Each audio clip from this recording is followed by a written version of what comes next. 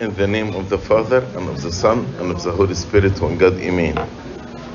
I'm very happy to be with you today. We came from America here in order actually to send one message, that all of us are one in Christ, and all of us, we love each other, even if we are living in different continents, but we are called to be one in Christ. Inagagalak daw po at masayang-masaya daw po si Anba Yusef po na makilala daw po tayo lahat. Sila po ay mula sa Amerika at narito po sila upang ipadala o iparating sa atin ang mensahe kung saan tayo lahat ay iisa kay Kristo. And I like to thank His Grace Bishop Ruiz, Reverend Father Mina, and all the servants here, and all of you for giving us this opportunity to be with you today in order to talk with each other and share with each other about the glad tidings, the good news of salvation that our Lord Jesus Christ granted us. Nagpapasalamat lang po si Anba Yusef, kay Bishop Ruiz, kay Abuna Mina, sa lahat ng mga naglilingkod sa simbahan at sa lahat po ng mga tao na narito. Dahil po, pinaintulutan natin sila ang grupo nila, ay parating sa atin kung ano nga po ba ang magandang balita. And I like to speak today about the Coptic Orthodox Church, which is our church. At nais daw pong ipahayag sa ating ni Anba Yusef at tungkol po sa simbahang Coptic Orthodox na kung saan ay ang ating simbahan. So, I like to start by asking a question. Have you ever visited the Holy Land? Nais daw po mag-umpisa ni Anba Yusef sa isang katanungan. Nabisita niyo na daw po ba ang banal na lugar? No. Okay. Why we call the Holy Land the Holy Land? Why we call Jerusalem the Holy Land? Why? Bakit daw po ba sa tingin natin ay tinawag po na banal na lugar ang Jerusalem? Nandun po na si Jesus.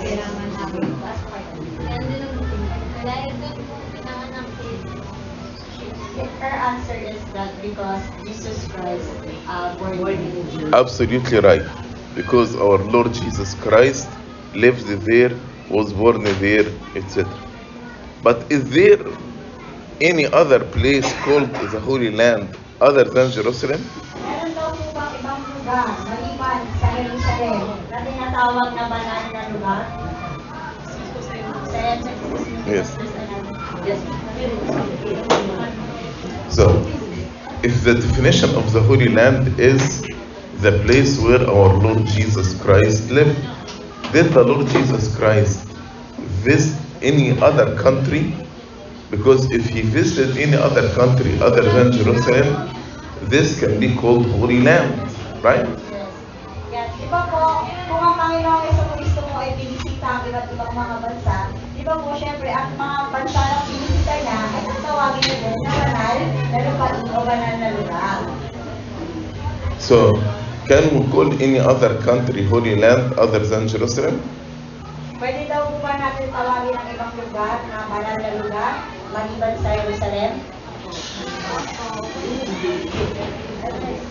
Yes or no?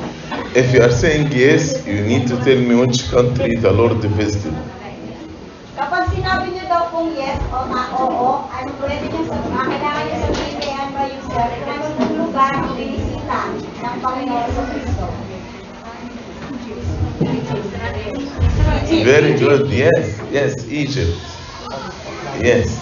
So the answer is Egypt is also a holy land, as we read in the Gospel of St. Matthew, that the Holy Family, the baby Jesus, and Saint Mary, the Mother of God, and Joseph the carpenter, left Egypt almost 3.5 years. Yon. Kung ang tanong daw po kung ang bansang Egypto ay isang banal na lugar, ang sagot daw po ay opo. Dahil ang Panginoong Jesucristo at si Inang Maria at ang karpintero na si Papa Jose po ay nanirahan po sa bansang Egypto ng halos 3 at kalahating taon. If you see this icon here on the screen, Egypt was visited by our Lord Jesus Christ and Saint Mary and Saint Joseph. Here are the pyramids in Egypt, and this is the Nile River. Kung makikita niyo daw po ang larawan o picture na nasa screen ng TV, makikita niyo po dyan ang Panginoong Jesucristo, si Santa Maria, si Santo Jose, at ang pyramid at ang ilog ng Nile. They stayed in Egypt 40 months, almost 3.5 years. Sila po ay nanatili sa bansang Ehipto sa loob ng 40 buwan, na kung saan ay halos 3.5 taon. Egypt is the only country other than Jerusalem that was blessed by the Lord Jesus Christ. Ang bansang Ehipto daw po, maliban sa ibang mga bansa pa, ang tanging lugar na pinagpala ng Panginoong Jesucristo. And as a child, our Lord Jesus Christ started to speak in Egypt. So as a child, the Lord Jesus Christ started to speak in Egypt, meaning that he spoke some words from the Coptic language, which is the language of the Egyptian at that time. Bilang bata po, sa panahon yun si Panginoong Jesucristo, nagsalita po siya ng lingwahe ng mga taga-Ehipto. If a child, for example, from America, and visited Philippines here while he was 6 months old or 1 year old, and then he started to speak, I'm sure he will catch some words from the language of the Philippines, so he will speak this language, right? Halimbawa daw po, may isang sanggol na napunta dito mula sa bansang ibang Amerika at napunta dito sa bansa natin sa Pilipinas. Siyempre po, magsisimula siyang magsalita ng salita ng lingwahe natin kasi 6 na buwan pa lang siya, matututo na siya ng ating mga lingwahe. We expect that the Lord Jesus Christ spoke some old Egyptian language, and the old Egyptian language is called the Coptic language. Kaya po, inisip natin na ang ating Panginoong Jesucristo ay nagsalita ng lingwahe na Coptic. Egypt in the map in front of you is actually close to Jerusalem, and Egypt has a very rich history of Christianity, 2,000 years of Christianity. Kung mapapansin niyo po sa mapa na nasa inyong harapan, ang bansang Ehipto po ay malapit sa bansang mayaman sa kasaysayan ng Kristiyanismo. Egypt in the map in front of you is actually close to Jerusalem, and Egypt has a very rich history of Christianity, 2,000 years of Christianity. Santo Marcos po ay nagsimulang mangaral sa bansang Ehipto. Sinimulan niya ang Kristiyanismo sa bansang Ehipto sa pag-akyat sa langit ng ating Panginoong Jesucristo. Kaya po, 2,000 mahigit at na po ang nakalipas sa magsimula ang Kristiyanismo sa bansang Ehipto. Egypt contributed a lot to the Christianity and to the whole world. Ang Ehipto po ay nag-contribute o nagbigay po sila ng contribution. Nag-ano po ng contribution sa buong mundo tungkol sa Kristiyanismo. Now you hear the word Coptic, you say you are Coptic Orthodox. What the word Coptic means? Ngayon po naririnig natin ang salitang Coptic Orthodox. Tinatawag tayo yung iba dito na Coptic Orthodox. Ano po kaya sa tingin nyo ang ibig sabihin ng salitang Coptic? Yes, it is Egyptian. But Coptic is derived from very old word Copta. Ang salitang Coptic po ay nagmula sa pinakamatanda o lumang salita na God. Ha means house. God. Ta is one of the ancient Egyptian gods. Ang ibig sabihin po ng Hak ay tahanan, Ka, Diyos, at ang Ta ay isa sa mga sinaunang Diyos ng Ehipto. So, Copta became Coptic. Kaya po ang salitang Hak, ka-ta ay naging Coptic. In Greek language, it is Egyptus. Egyptus can be abbreviated to Egypt, Egypt, Copt. So if you replace the G with the C, the Y with the O, then Egypt will be Copt. Sa salitang Grego po, ito po ay Egyptos. Kaya po, ito po ay pwedeng maging Egypt or Egypt or Copt. Kaya po kung aalisin niyo po yung salita yun po ay, tapos papalitan niyo po siya ng G, magiging Egypt. Kung ilalagay niyo po yung E, magiging Egypt. Kaya po naging Copt. So when we say Coptic, means Egyptian. Kaya po pag sinasabing salitang Coptic, ibig sabihin Egyptian o mga taga-Egypto. And as you know now, in Egypt, there are two main religions, the Islam and Christianity. At sa bansang Egypto po ay mayroong dalawang relihiyon, kung saan ay ang relihiyon ng Islam at Kristyanismo. Although the word Coptic means Egyptian, so we can say there are Coptic Muslims and Coptic Christians. At dahil nga po sinasabi natin ang salitang Coptic ay Egyptian, tinatawag silang Coptic na mga Muslim o Coptic na mga Kristiyano. But right now, the word Coptic is only referring to the Christian, not to the Muslim. Pero sa panahon po ngayon, ang salitang Coptic ay tumutukoy lamang sa mga Kristiyano, hindi po sa mga Muslim. So you will never hear Coptic Muslim. When you say this person is Coptic, means he is Christian. Kaya po hindi na po natin maririnig ang salitang Coptic na Muslim. Ang kapag nagsasabi po tayo na siya ay isang Coptic, ibig sabihin siya po ay isang Kristiyano. So when we say Coptic Orthodox Church, mean the Egyptian Orthodox Church. Kaya po pag sinasabi natin Coptic Orthodox na simbahan, ang ibig sabihin po simbahang Orthodox ng Ehipto. So now we know the Copts are the Egyptians. Who are the Egyptians? They are the descendants of pharaohs. Ngayon po alam na po natin na ang salitang Copt ay tumutukoy sa mga taga-Ehipto. Saan po ba nagmula ang mga Egyptian o mga taga-Ehipto? Sila po ay mga lahi mula sa Paraon. Okay. You know, at the flood, everybody died except Noah and his children, the 3 children. Di ba po alam niyo yung kwento ng grabing pagbaha sa mundo? Ang tanging naligtas ay si Noe, ang asawa niya at ang kanyang mga anak. So as we say you are the children of Adam, we can say you are children of Noah. Kaya po kapag sinasabi natin na tayo ay mga anak ni Adan, pwede rin po natin sabihin na tayo po ay mga anak ni Noe. In Genesis chapter 10 and verse 1, we read that Noah has 3 children, Shem, Ham, and Japheth.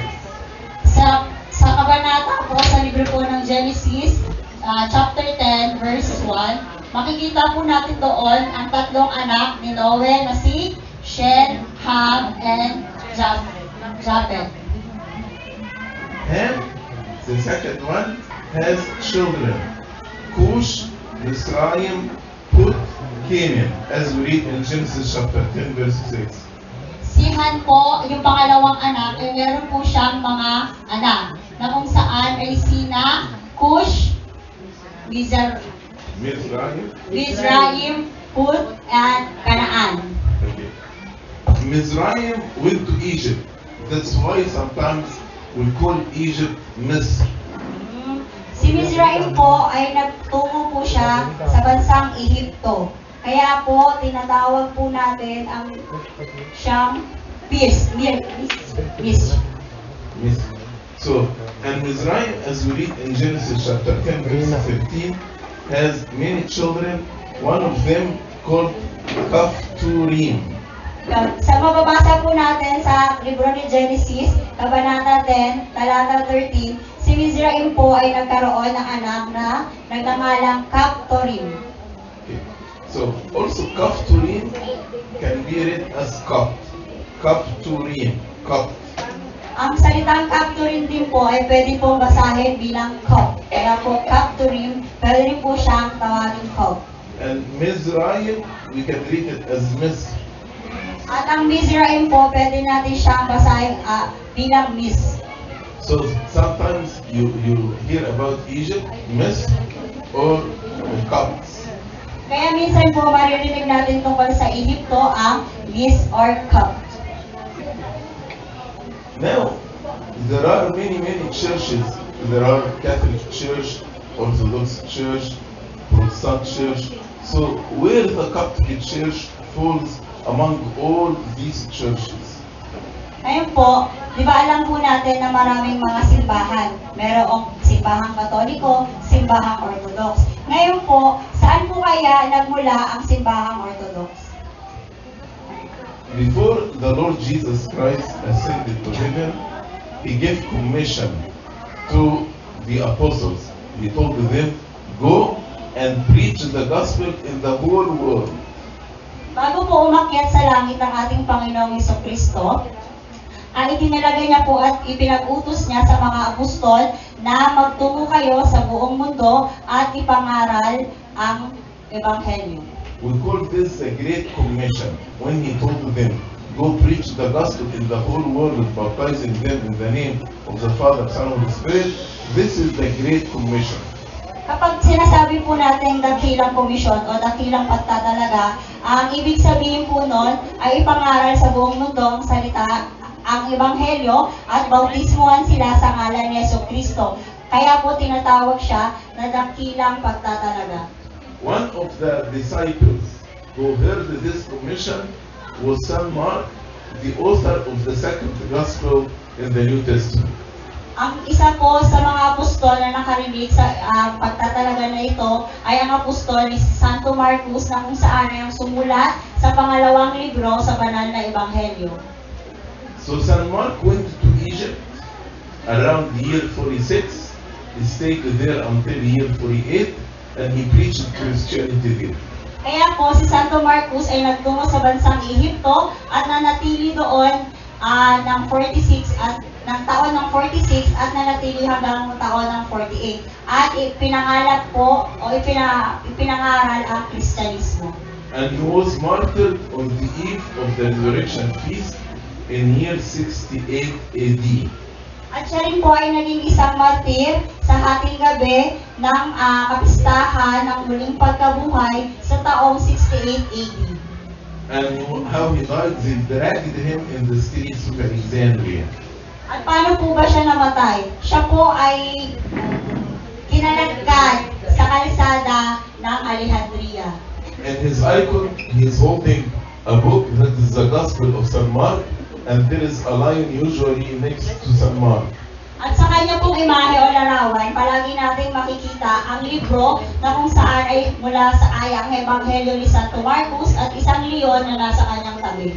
The lion has many reasons. One of them, because he started his gospel, the first verse is, voice of one crying in the wilderness. That is a lion. Ang ibig sabihin po bakit po may leon sa tabi niya ay mula po sa unang aklat na isinulat niya o sa unang talata na isinulat niya ay nakasulat doon na narinig ko ang ungol ng isang leon sa kagubatan o sa ilang. The lion has many reasons. One of them, because he started his gospel, the first verse is, voice of one crying in the wilderness. That is a lion. Dahil po si Jesucristo mula po sa tribo ng Juda ay ang leon na umaungulngol sa buong mundo. Also, when St. Mark went to Egypt, he ordained bishop, deacons, and priests. At nang si Saint Mark din po ay nagtungo sa bansang Ehipto, nagtalaga po siya ng isang obispo, isang diakano at mga pare. These are the three ranks. Bishop like His Grace Bishop Luis, priest like Father Mina, deacons like the youth who are with us here. Ito po ay ang mga tatlong ranggo na katulad po ni Obispo Ruiz at ang pare ni si Abuna Mina at ang mga kabataan po na nakikita niyo sa simbahan na bilang mga sakristan o mga diakano. The first bishop that St. Mark ordained named Anianos, and he became the patriarch of the Coptic Orthodox Church after the martyrdom of San Mark. Ang unang obispo po ay nagngangalang Ananius. At siya po ay naging isang patriarka ng Coptic Orthodox Church o simbahang Coptic Orthodox. At pagkatapos po ito ng pagiging martir ni Santo Marcos. So if San Mark is Patriarch number 1 or Pope means father, and Inianus Pope number 2, now His Holiness Pope Tawadros is number 118. Kaya po kung si Santo Marcos po at ay ang Pope number 1, o ang ibig sabihin po ng Pope ay Father or Ama, ang pangalawa po ay si Ananius. At ang ngayon po kasalukuyan na si Pope Tawadros, siya po ay ika-118 o 118. And the icon in front of you is very beautiful. Has San Mark washing the feet of Inianus. Ang larawan po na nakikita natin ngayon sa ating harapan ay si Santo Marcos na hinuhugasan ang paa ni Ananius. Because the Lord Jesus Christ, when He washed the feet of the disciples, He told them, as I washed your feet, go and wash feet of one another. Dahil po tulad ng Panginoong Jesucristo na hinugasan ng mga paa ng disipulo, sinabi niya rin po sa kanyang mga disipulo, hugasan niyo rin ang paa ng ibang tao. And behind San Mark, you can find the lion holding like the gospel, the scroll, the gospel that San Mark wrote. At sa likuran po ni Santo Marcos, makikita natin ng isang leon na hawak-hawak ang nirolyo na ebanghelyong isinulat ni Santo Marcos. And behind them, you can find the Mediterranean Sea, in which Alexandria actually lies on the Mediterranean Sea, and this like tower represents Alexandria. At sa sa likuran din po makikita natin ang dagat ng Mediterranean Sea. At ang light po or yung parang ang tawag doon, lighthouse. Parola po. There is a word, we call it apostolic succession. Meron pong salita na tinatawag na apostolikong succession o yung pagpapasa. Apostolic succession means what? San Mark number 1, Inianus number 2, we have number 3, 4, 5, 6 until 118. So we have uninterrupted chain from patriarchs. Ang ibig sabihin daw po nun ay halimbawa po si Santo Marcos po ay ang unang Pope o Santo Papa, tapos pangalawa po si Ananius, tapos po sunod-sunod na po hanggang si Pope Tawadros na ika-118. This is our current patriarch, His Holiness Pope Tawadros, number 118. Before him, His Holiness Pope Shinoda, Pope number 117, and he rested in the Lord at the year 2012. Yun po, yung nandito pong larawan, siya po ang kasalukuyang Santo Papa ng Coptic Orthodox na simbahan. Siya po ay si Pope Tawadros II. Siya po ay ang ika-118 na Santo Papa. Tapos po yung nasa kabilang larawan naman po, bago po maging Santo Papa si Pope Tawadros, si Pope Shinoda III po muna. Siya po ang ika-117. At siya po ay namayapa at nasa pailin na natin Panginoong Jesucristo sa taong 2012. So, how God prepared Egyptians to accept Christianity? Kaya paano po ba inihanda ng Panginoon ang mga taga-Ehipto sa Kristyanismo? Egyptians, even before San Mark, they were spiritual. Ang mga taga-Ehipto po, bago pa po dumating si Santo Marcos, ay mga spiritual na. For example, although they were pagan means worshiping idols, but they believed in eternity and heavenly things. Bagaman sila po ay mga pagano, ang ibig sabihin po ng mga pagano ay naniniwala sa mga Diyos-Diyosan. Pero sila po ay naniniwala pa rin sa walang hanggan at sa mga bagay na nasa langit. Also, they believe in Trinity in their mind. In this small picture that has three gods, Isis, Osiris, and Horus. Sila din po ay naniniwala sa Trinidad, na kung saan yung pong tatlong parang tao na larawan na nakikita nyo, yan po ay si Isis, Osiris, at si Horus. And on the other picture, there is a symbol called Ankh in Coptic and Onch means life. So they believe in life. And this symbol actually, before the cross, is very similar to the cross of our Lord Jesus Christ. Meron din daw po silang mga palatandaan o simbolo na tinatawag na ang sa salitang Coptic po, na kung saan ay ang simbolo ng buhay. At katulad po ng ating Panginoong Krus, ng ating Panginoong Jesucristo bago pa po siya ipako sa krus, meron na po silang mga palatandaan o mga simbolo ng kahalagaan ng krus ng ating Panginoon.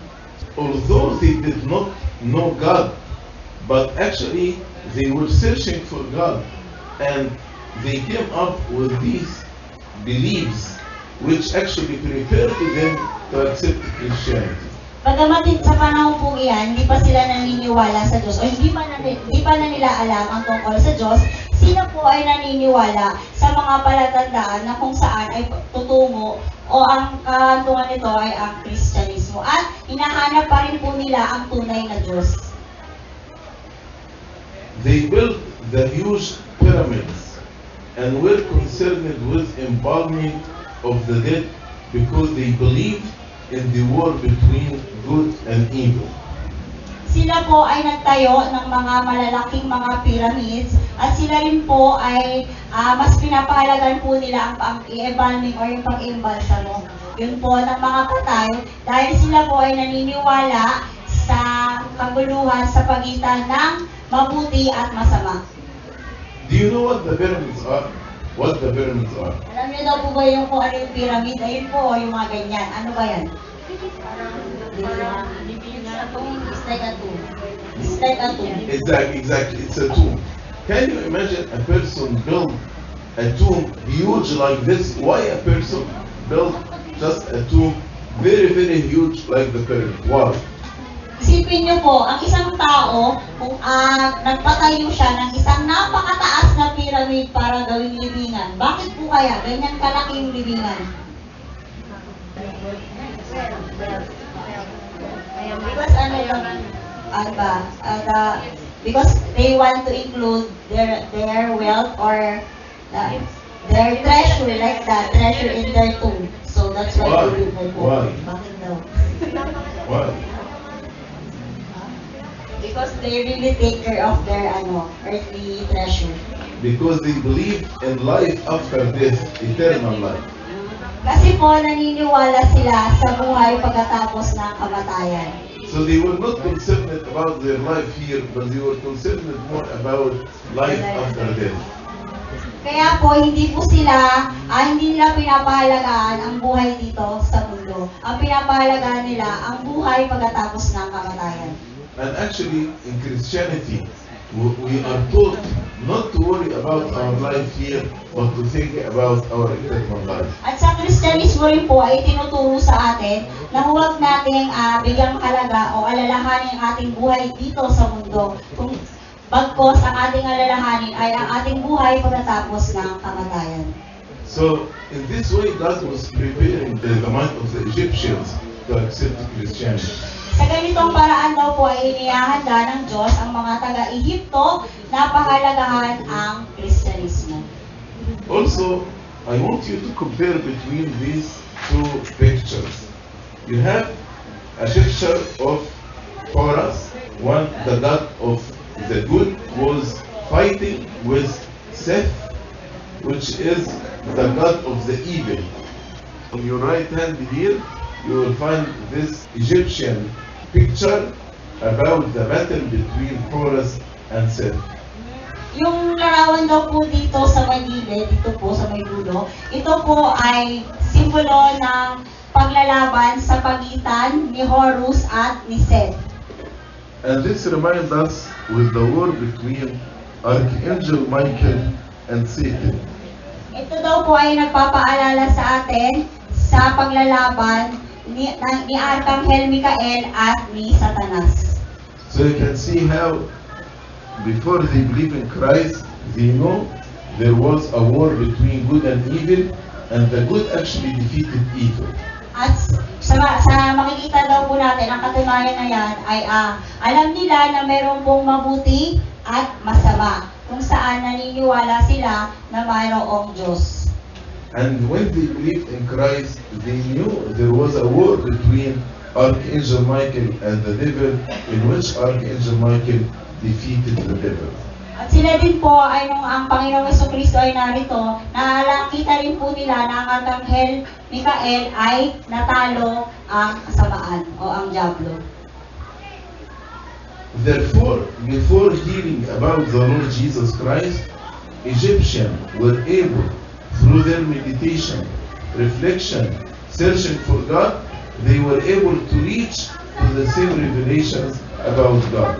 Sa makatuwid, bago pa po marinig ng mga taga-Ehipto ang tungkol sa Panginoong Jesucristo sa pamamagitan ng kanilang meditasyon, refleksyon, at sa pagsaliksik o paghahanap para sa Diyos, nakamit po nila ang parehong revelasyon tungkol sa Kanya. So this helped them when San Marco came and preached them to accept Christianity. Ito po ay tumulong sa kanila nang si Santo Marcos ay dumating at ipinangaral at tinanggap ang tungkol sa Kristyanismo. As I told you, there are many denominations in Christianity. So where does Coptic Orthodox Church fall among the other denominations? Katulad nga po ng sinabi ni Anba Yusef kanina, marami pong mga denominasyon tungkol sa Kristyanismo. Saan nga ba nahulog ang sa kabila ng iba ang simbahang Coptic Orthodox? Until year 451, all Christians were one church in communion with each other. Magmula po sa taong 451, ang lahat po ng Kristyanismo ay iisang simbahan sa isang komunyon sa bawat isa.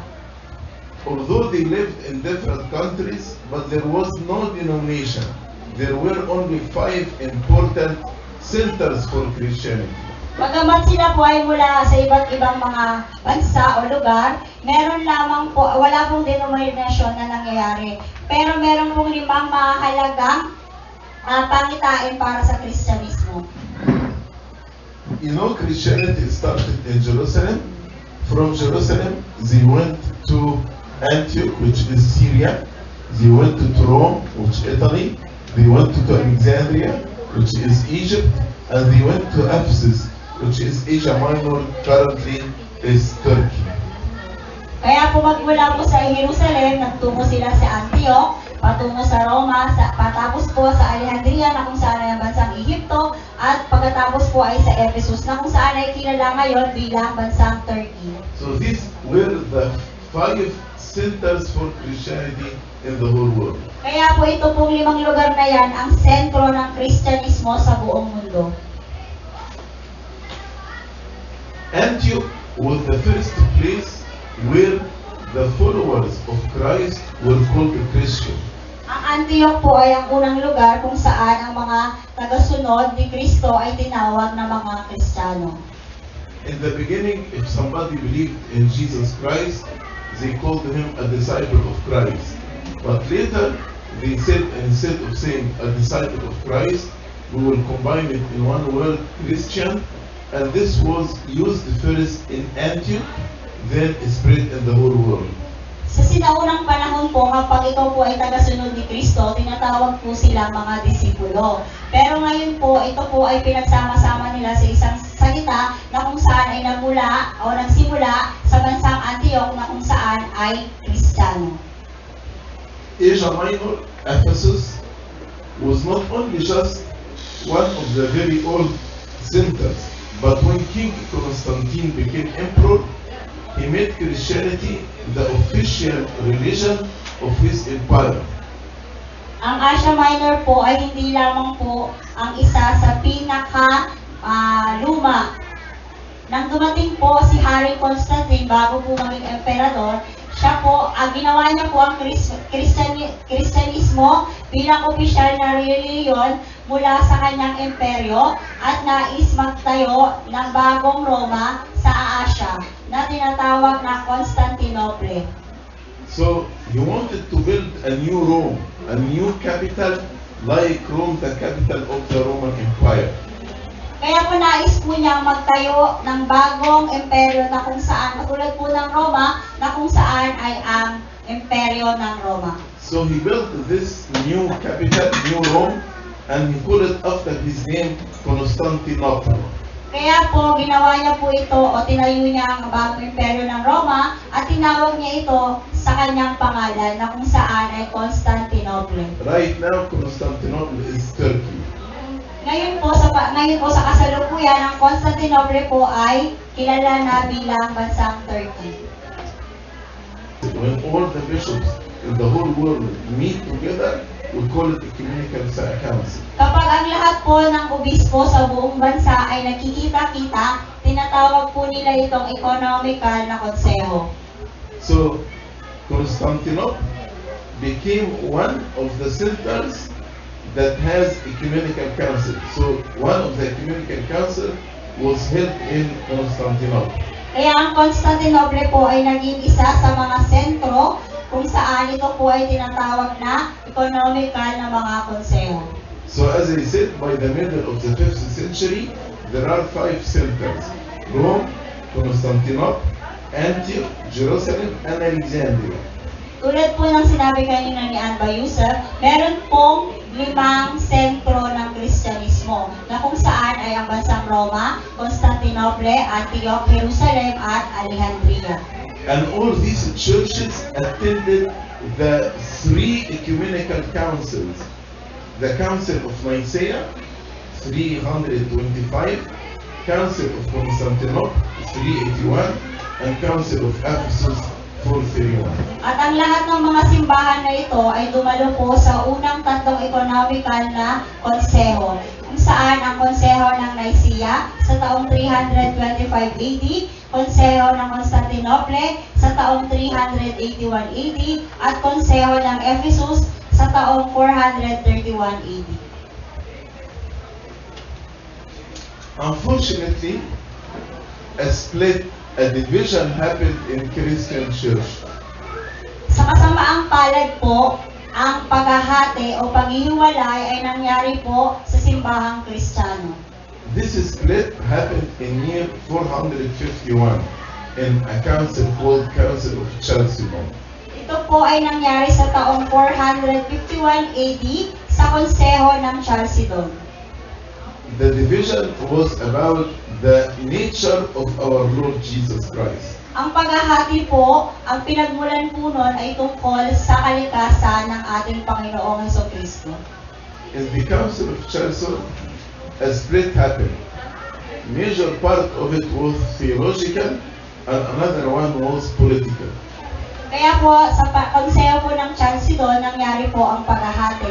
Ito po ay nahati sa dalawa. Ito po ay tinatawag na theological at political na paghahati. At that time, the Emperor of Rome, his name was Leo, he made a declaration called Leo's Tome, in which he spoke about 2 separate natures in the Lord Jesus Christ. Sa panahon po na yun, ang ano po ng bansang Rome na tinatawag na si Leo ay kilala po siya sa Leo's Tome, ay nagsalita po siya tungkol sa dalawang magkahiwalay na kalikasan ng Panginoong Hesukristo. Some accepted the Leo's Tome that Jesus has 2 separate natures, and others actually rejected. They said the Lord has 1 nature from 2 natures. Ang ibang tao po ay naniwala sa pahayag ni Leo na kung saan sinasabi niya na mayroong 2 kalikasan ng Panginoong Hesukristo. Pero ang ilan naman po ay hindi po yun pinaniwalaan at nananatili sila na mayroong isang kalikasan lamang ang ating Panginoong Hesukristo sa 2 persona. The churches that believe in the 2 natures, we call them Chalcedonian or Diophysite.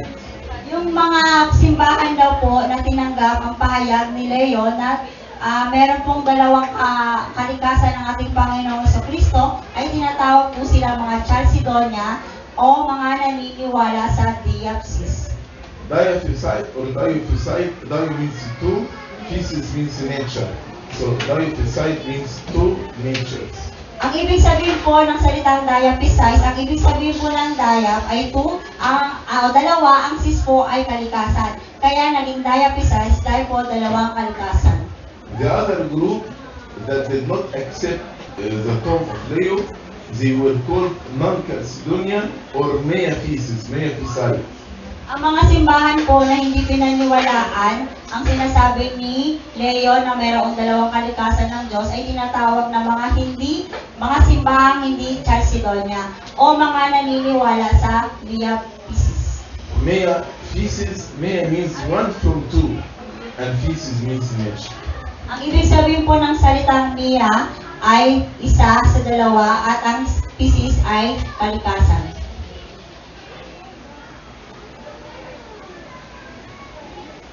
The Coptic Orthodox Church are not Chalcedonian. We believe in one nature from two natures.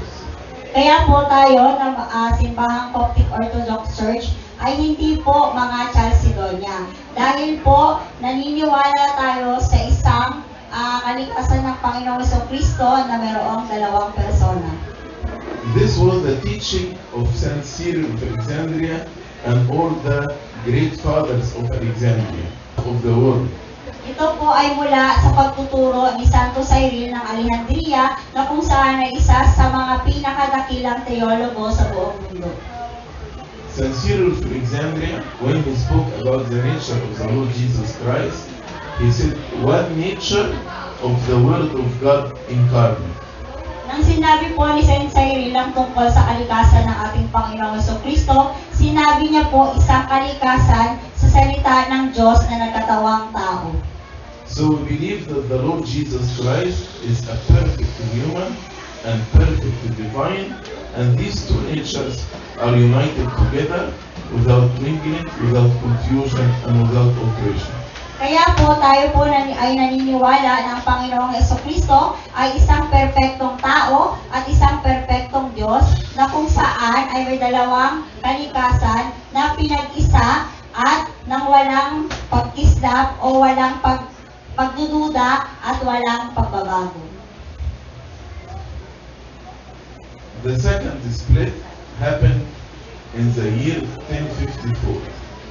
Ang pangalawang pagkakati po o paghiwalay ay nangyari sa taong 1054 o 1054. It was about whether the Holy Spirit proceed from the Father only or the Father and the Son. Ito po ay tungkol kung ang banal na Espiritu ay nagmula lamang sa Ama o ito ay nagmula sa Ama at Anak. In John chapter 15 verse 26, it is written clearly that the Holy Spirit proceeds from the Father only. Ayon po sa libro ni Juan, Kabanata 15, Talata 26, nakasaad po doon na ang banal na Espiritu ay nagmumula sa Ama lamang. By year 1054, we have three groups. One group, the non-Chalcedonian churches, the other group, the Eastern Chalcedonian churches, third group, West Chalcedonian churches. Kaya sa taong 1054 ay meron po mga tatlong simbahan na kung saan ay ang simbahan ng hindi Chalcedonia o tapos ang susunod po ay ang Eastern or ang silangan na simbahang Chalcedonia at ang hilagang simbahang Chalcedonia. The non-Chalcedonian churches believe in one nature and the procession of the Holy Spirit from the Father only. Ang hindi po mga simbahang Chalcedonia ay naniniwala po sa isang kalikasan at ang banal na Espiritu ay nagmula lamang sa Ama. The Eastern Chalcedonian churches believes in two nature and the procession of the Holy Spirit from the Father only. At ang silang mga simbahang Chalcedonia po ay naniniwala na mayroong dalawang kalikasan ng Panginoong Jesucristo at nagmula ang banal na Espiritu mula sa Ama lamang. The Western Chalcedonian churches believe in two natures and the procession of the Holy Spirit from the Father and the Son. Ang hilagang simbahang Chalcedonia naman po ay naniniwala sa sa dalawang kalikasan ng Panginoong Jesucristo at ang prosesyon ng banal na Espiritu mula sa Ama at sa Anak. Now, instead of saying non-Chalcedonian churches, Eastern Chalcedonian churches, they actually choose other names. So the non-Chalcedonian became Oriental Orthodox Church, Eastern Chalcedonian, Eastern Orthodox Church, Western Chalcedonian, the Roman Catholic Church. Kaya po sa halip na tawagin hindi mga simbahang hindi Chalcedonia o mga simbahang silangan ng Chalcedonia at hilagang simbahang Chalcedonia, naging Oriental na simbahang Orthodox at silangang Orthodox na mga simbahan at Romanong Katolikong simbahan.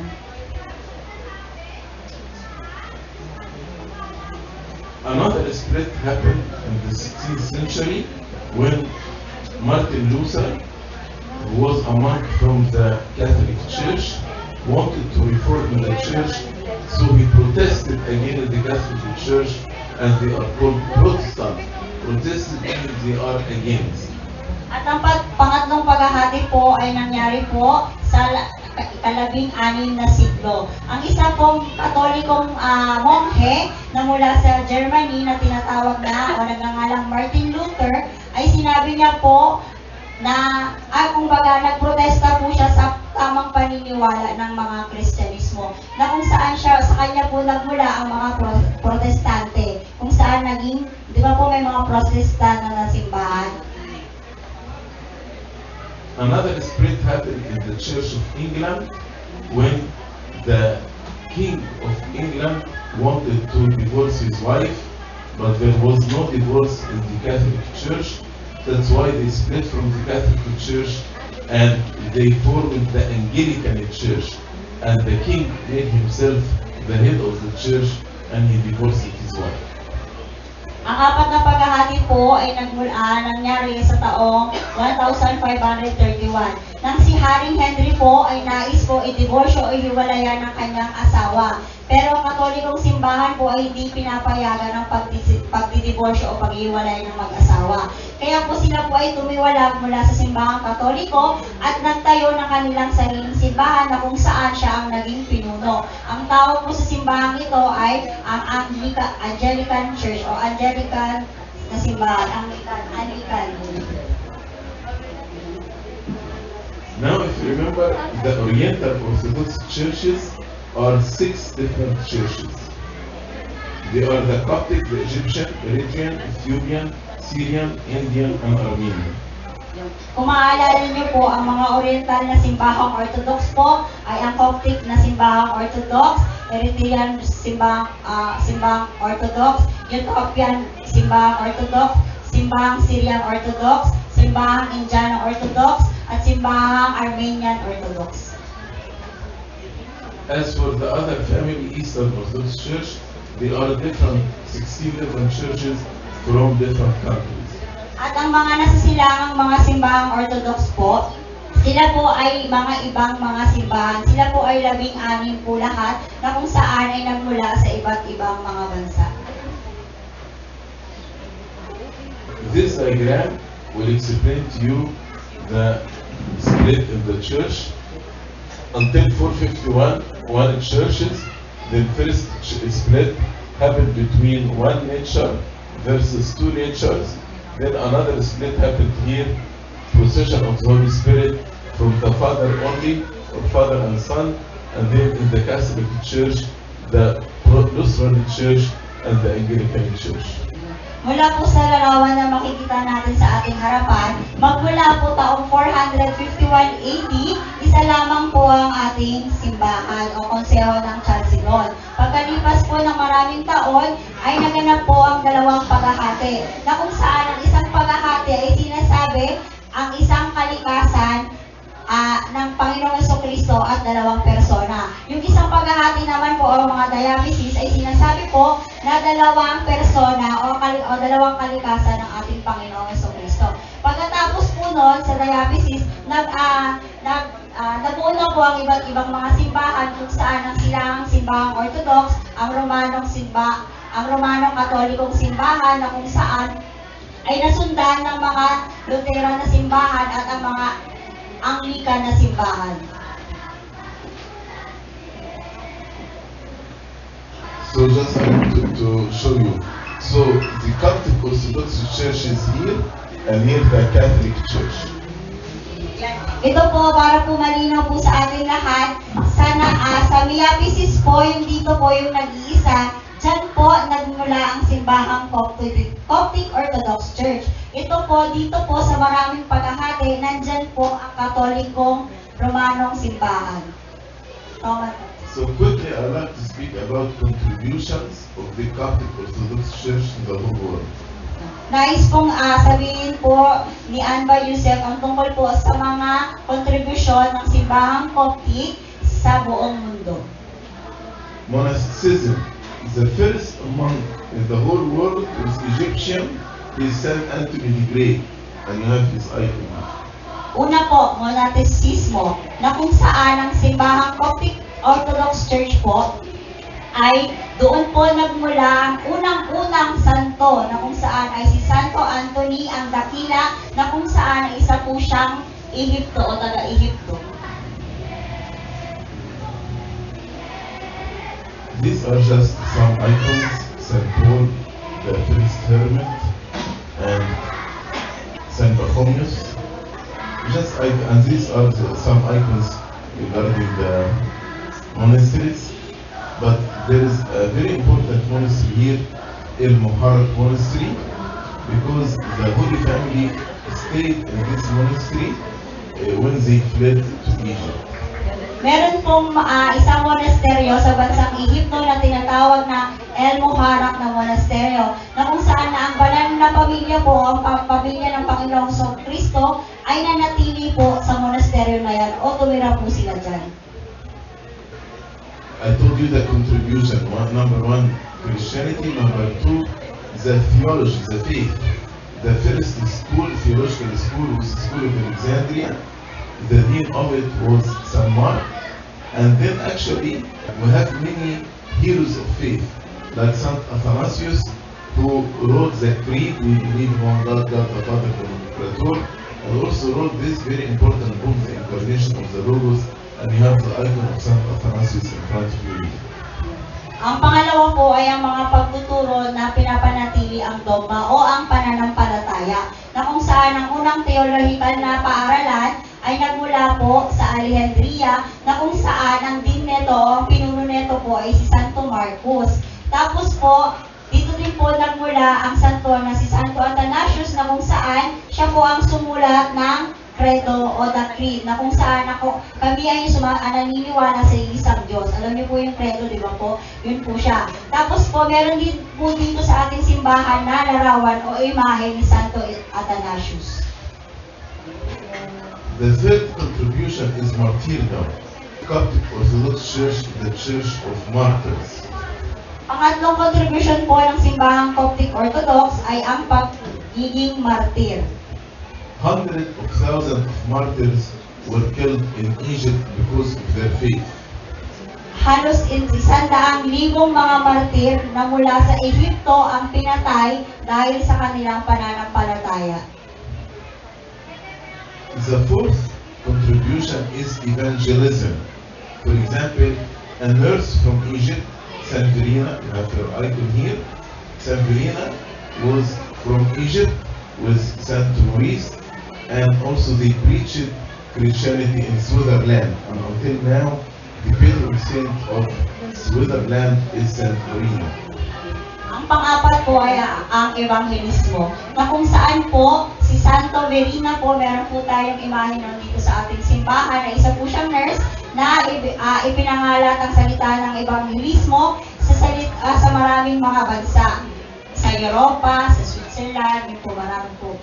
So the Egyptian preached Christianity in the whole world almost. Kaya po ang mga taga-Ehipto po ay pinapangaral po ang Kristyanismo sa buong mundo. This is just a summary about the history of the Coptic Orthodox Church, the contribution of the Coptic Orthodox Church to the world. If you have any questions or any comments about this presentation, I'm happy to answer. Kaya yung napakinggan nyo po ay ilan lamang po sa pagsisimula o ano nga ba po ang simbahang Coptic Orthodox, ano nga po ba ang paniniwala nila, at saan po ba sila nagmula. Kaya po, kinagagalak po ni Anba Yusef na marinig ang inyong mga katanungan at sasagutin niya po iyon kung mayroon pa po kayo gustong malaman. She has the question, Anba. Because we used to call you metropolitan and we have a bishop. What is the difference of metropolitan and a bishop? The difference between metropolitan and bishop is administrative difference. Ang pagkakaiba po ng metropolitan at ng obispo ay ang kanilang administratibo na pangangalaga o pamamahala. Theologically or pastorally, they are the same. What the metropolitan can do, the bishop can do also, from the pastoral point of view. Sa katunayan po, yung ginagawa po ni metropolitan, pwede din pong gawin ni Bishop Ruiz o ng obispo. Lahat po ng mga pagtuturo o mga ginagawa niya, yung mga siya lamang ang pwedeng gumawa, pwede rin po daw pong gawin ng isang obispo. But administratively, the metropolitan in charge of like the province and the bishop in charge of a city. Para pong katulad po sa mayor, yung mayor po, siya po ang namamahala sa buong syudad o sa buong katulad po ng metropolitan. Si Bishop po, obispo po, siya po yung namamahala sa iilang mga bayan, katulad ng barangay captain. So originally, the bishop of the capital is called the Pope. Bishop of the province is called metropolitan. Bishop of the city is called the bishop. Kaya po ang metropolitan po na sa buong syudad tinatawag po siya na Pope. Tapos po sa sa mga bayan po tinatawag po siyang metropolitan. Sa mga barangay lamang po tinatawag po na obispo. But now it's not like this. Now it is just by seniority. So it is just honorary degree. It has no administrative power. It's no difference in administrative power right now. Pero sa ngayon po, sa kasalukuyan, wala na rin daw pong pagkakaiba. Kumbaga parang mas mataas na lang siya. Pero yung mga kaya niyang gawin, pwede niyang gawin sa mga nasasakupan niya, pwede nila rin pong gawin ng isang obispo. For example, His Grace Bishop Ruiz is not responsible only about city. He is responsible about two countries, Philippines and Indonesia. Katulad po halimbawa ni Obispo Ruiz, hindi na lamang po niya responsibilidad ang ilang mga barangay o ilang mga bayan. Dalawang bansa na po ang kanyang responsibilidad. Halimbawa po, Pilipinas po, tapos po, ibang bansa, Africa, ganyan po. Responsibilidad na rin po yun ni Obispo Ruiz. The answer is clear, so now it is just honorary degree by seniority. Yun po yung kasagutan. Wala pong pagkakaiba, ang pagkakaiba lang, kumbaga siya yung pinaka-senior o yung pinaka-mataas kay Obispo Ruiz. Hello, good afternoon. Good afternoon. I would like to ask you how many years to become a bishop? To become a bishop? Okay. Not many years, but based on the recommendation. So people join the monks, live in the monastery. They live 3 years before their ordination as monks, and after this they live maybe 3 years, 4 years, 7 years, 9 years, until the Holy Synod nominate one to be a bishop. So it's not how many years in monastic life, but based on the nomination of the Holy Synod for this monk to be a bishop. Ang pagiging isang obispo daw po ay hindi po siya binabasihan sa gaano katagal. Pero kung kunyari po halimbawa gusto ng isang tao na maging isang monghe o mananatili po siya sa monasteryo sa loob ng 3 taon pero hindi pa siya tinatawag na monghe, doon pa lang siya tatawagin na monghe. Tapos po mamumuhay siya sa monastikong pamumuhay na kung saan sa buhay ng pag-iisa, pagdarasal, buong buhay niya po, ganun lang po. Tapos po ang banal na hinok o sinok po, siya po ang magsasabi, kunyari po si Obispo Ruiz na pili niya pong maging isang obispo ng Asia, siya po ang magsasabi, hindi daw po sa tagal o bago lang siya. Kumbaga, kung siya ang napupusuan o nababagay sa katungkulan na yun. She was asking Anba if all the Protestant is in one, as united as one.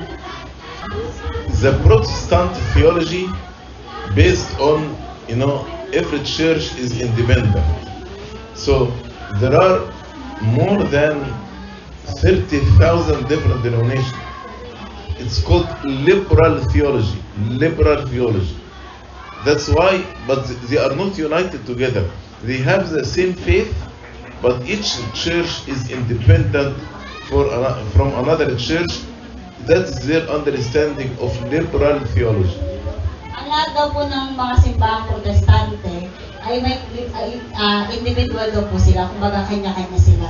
Pero may tinatawag po na liberal na theologo o theology, liberal na theologo. Kung saan po, meron silang parehas na paniniwala, pero po, iba-iba daw po sila, individual. Marami na daw pong sumisibol na mga ganong simbahan sa panahon ngayon. So more or less, they are the same in their faith, but administratively, they are not under one umbrella.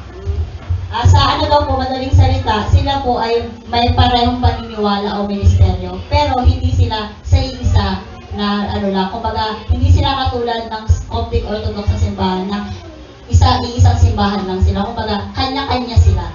Pero parehas sila ng pinapangalat na salita.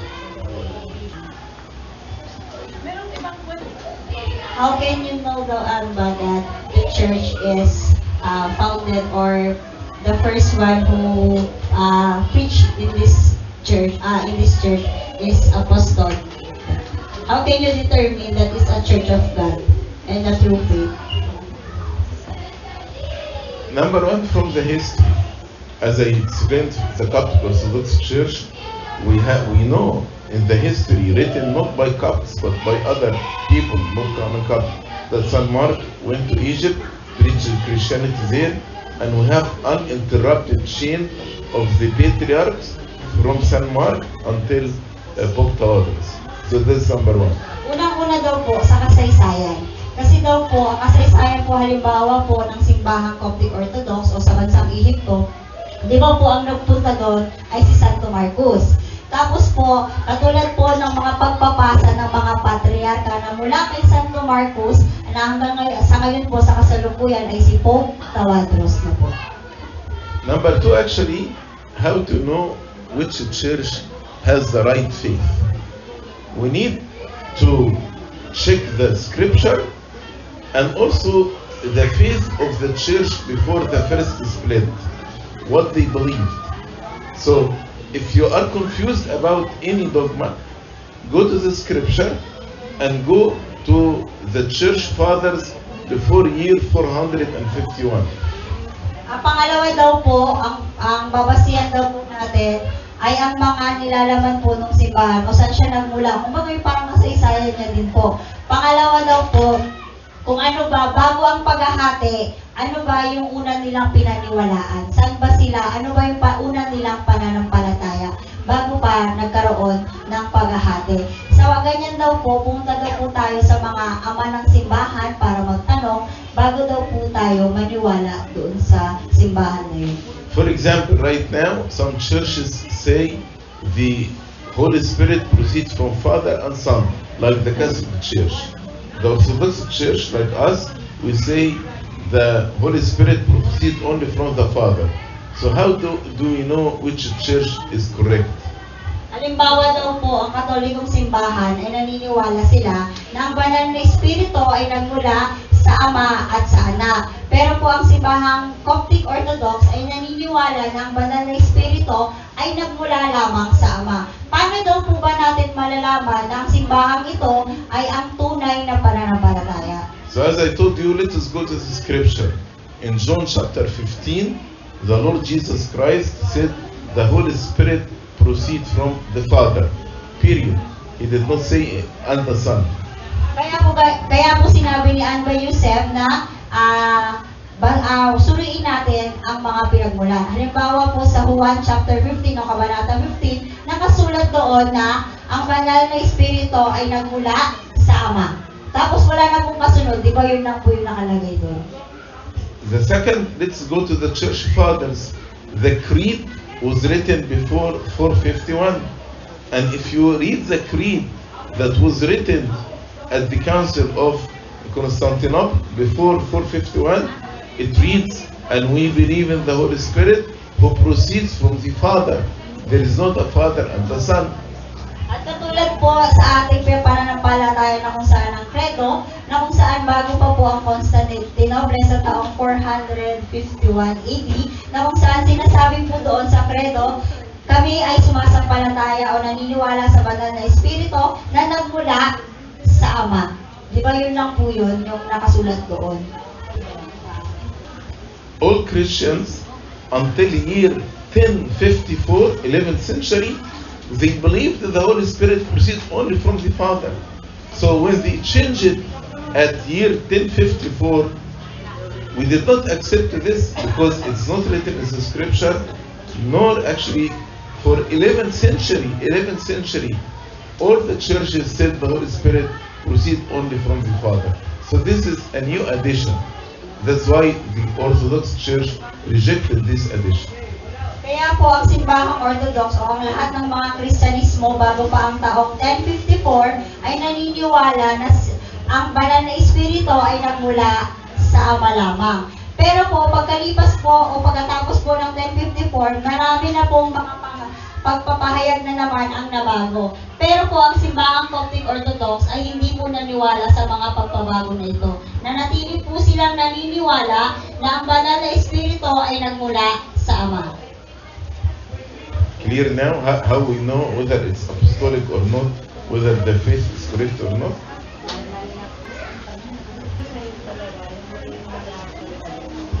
It's about the diagram that when split happened. Why in the Coptic Orthodox Church remain alone in this diagram, and then the diathesis is many, like grow many more. Yes. As I explained, in year 451, there was a split about the nature. Either it is one nature, meaphysis, or two natures. So, some churches, one of them, the Coptic Orthodox Church, they accepted one nature from two nature, meaphysis. All other churches, they believed in the two natures, not only one nature. Then, all the split happened in this group. This group did not split anymore. But there was a split here about the procession of the Holy Spirit, whether it proceeds from the Father only, or the Father and the Son. Another split happened with the Anglican Church and the Lutheran Church and then the Protestant Church. But this group, since 451, there is no split in this group. Clear? Yung katulad daw po ng sinabi ni Anba Yusef kanina, di ba po nangyari ang paghahati sa 451 AD, may mga simbahan na naniniwala o nanatili sa pananampalataya na iisa lang ang kalikasan ng Panginoong Jesucristo, na kung saan ay tinatawag silang Miaphysis. Ito isa po ang Coptic Orthodox na simbahan na nanatili sa tamang pananampalataya. Tapos po, yung tinatawag na diaphysis, yung mga simbahan na tumiwalag o lumihis ng pananampalataya. Ang ibig sabihin po nun, kung bakit sila dumami ng dumami, kasi po, bawat simbahan, may sarili silang ginawang mga paniniwala. Kung saan ang simbahang Orthodox at ang mga Oriental na mga simbahan ay nanatili lamang sa isang paniniwala o pananampalataya. Wala silang binago, wala silang dinagdag. Kasi po, nagkaroon na po ng mga Protestante. Katulad po ng kasilangang Orthodox na simbahan. Naniniwala sila, nagkaroon po sila ng paniniwala na ang banal na Espiritu ay nagmula sa Ama. Tapos po, yung Romanong Katoliko, nagkaroon sila ng paniniwala na ang banal na Espiritu ay nagmula sa Ama at saka sa Anak.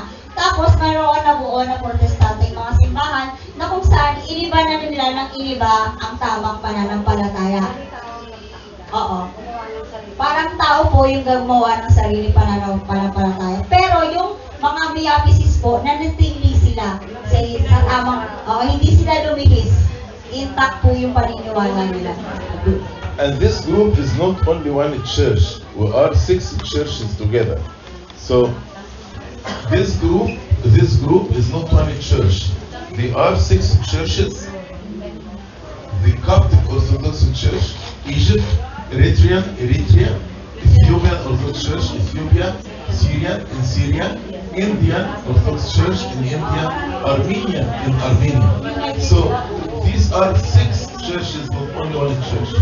Pero po yung Miaphysis po na simbahan, hindi lang sila Coptic Orthodox lang po. Marami pa rin pong simbahan, 6 po sila lahat. Una po doon ang Coptic Orthodox na simbahan. Sumunod po ang Eritrean na simbahang Orthodox. Tapos Ethiopian po, saan po ay Ethiopia? Kilala po natin. Ethiopia po siya sa kilala natin sa Baguio. of Africa.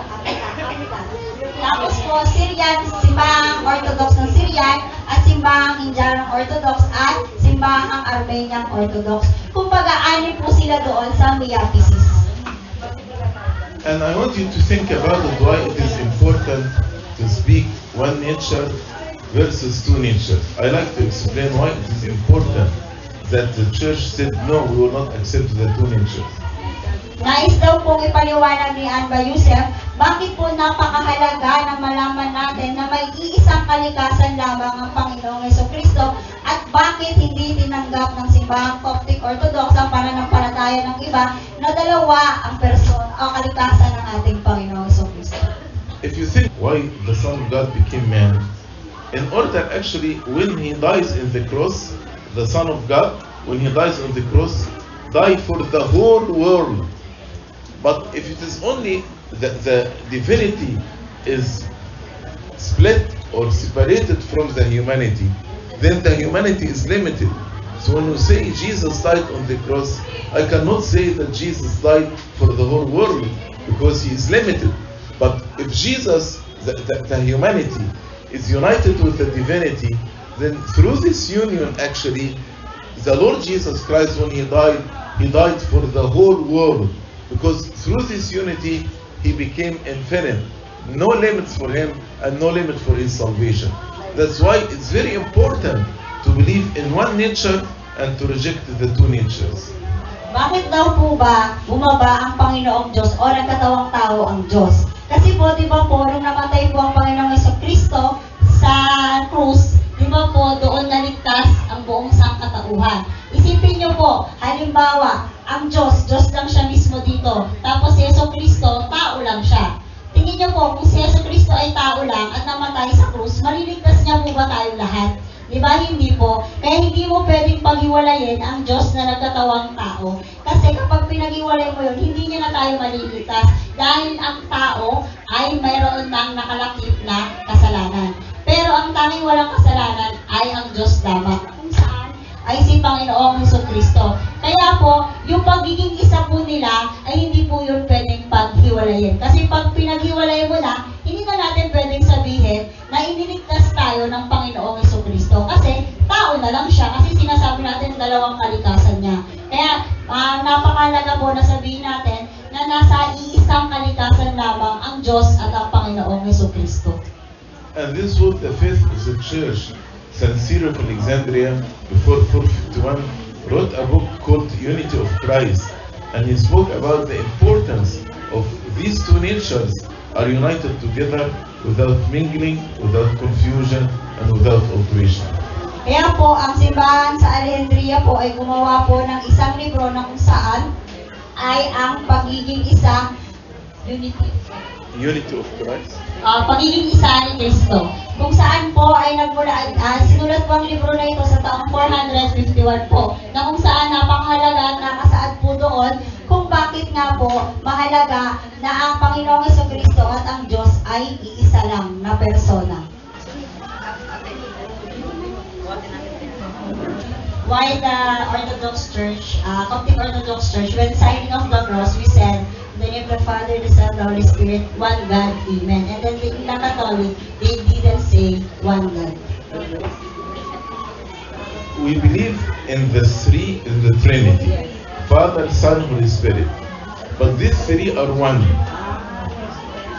The three are one because they are in each other. Like Jesus Christ said, I am in the Father and the Father is in me. So they are in each other. So yes, we believe in the Father, Son, Holy Spirit, but these three are one. That's why we say in the name of the Father, and of the Son, and of the Holy Spirit, one God. So the three are united together. They are not separated. These three hypostases are one, not three. Ang sagot daw po doon, bakit merong iisang Diyos sa pag-sign of the cross ng Coptic Orthodox Church? Kasi po sinasabi natin o pinapahayag natin na ang Panginoong Jesucristo, katulad po ng sinabi niya sa isang talata sa Biblia, na ako ay sa Ama at ang Ama ay nasa akin. Kaya ang ibig sabihin po nun, pag nagsisign of the cross tayo sa ngalan ng Ama, ng Anak at ng Banal na Espiritu, Espiritu, isang Diyos. Amen. Ibig sabihin, tatlong persona, iisa ang kalikasan. So it is not the Father plus the Son plus the Holy Spirit equals 3. No, it is the Father and multiplied by and the Son and the Holy Spirit equal 1. Kaya hindi daw po isang ama, plus, dagdagan ng anak, dagdagan ng banal na Espiritu. At pag pinagsama mo tatlo, hindi daw po. Kaya po, multiply mo siya o times po siya. Ibig sabihin, 1 times 3 equals 1. 1 times 1 times 1. Not 1 times 3. Thanks so much for your time. I enjoyed your time. I enjoyed the lecture.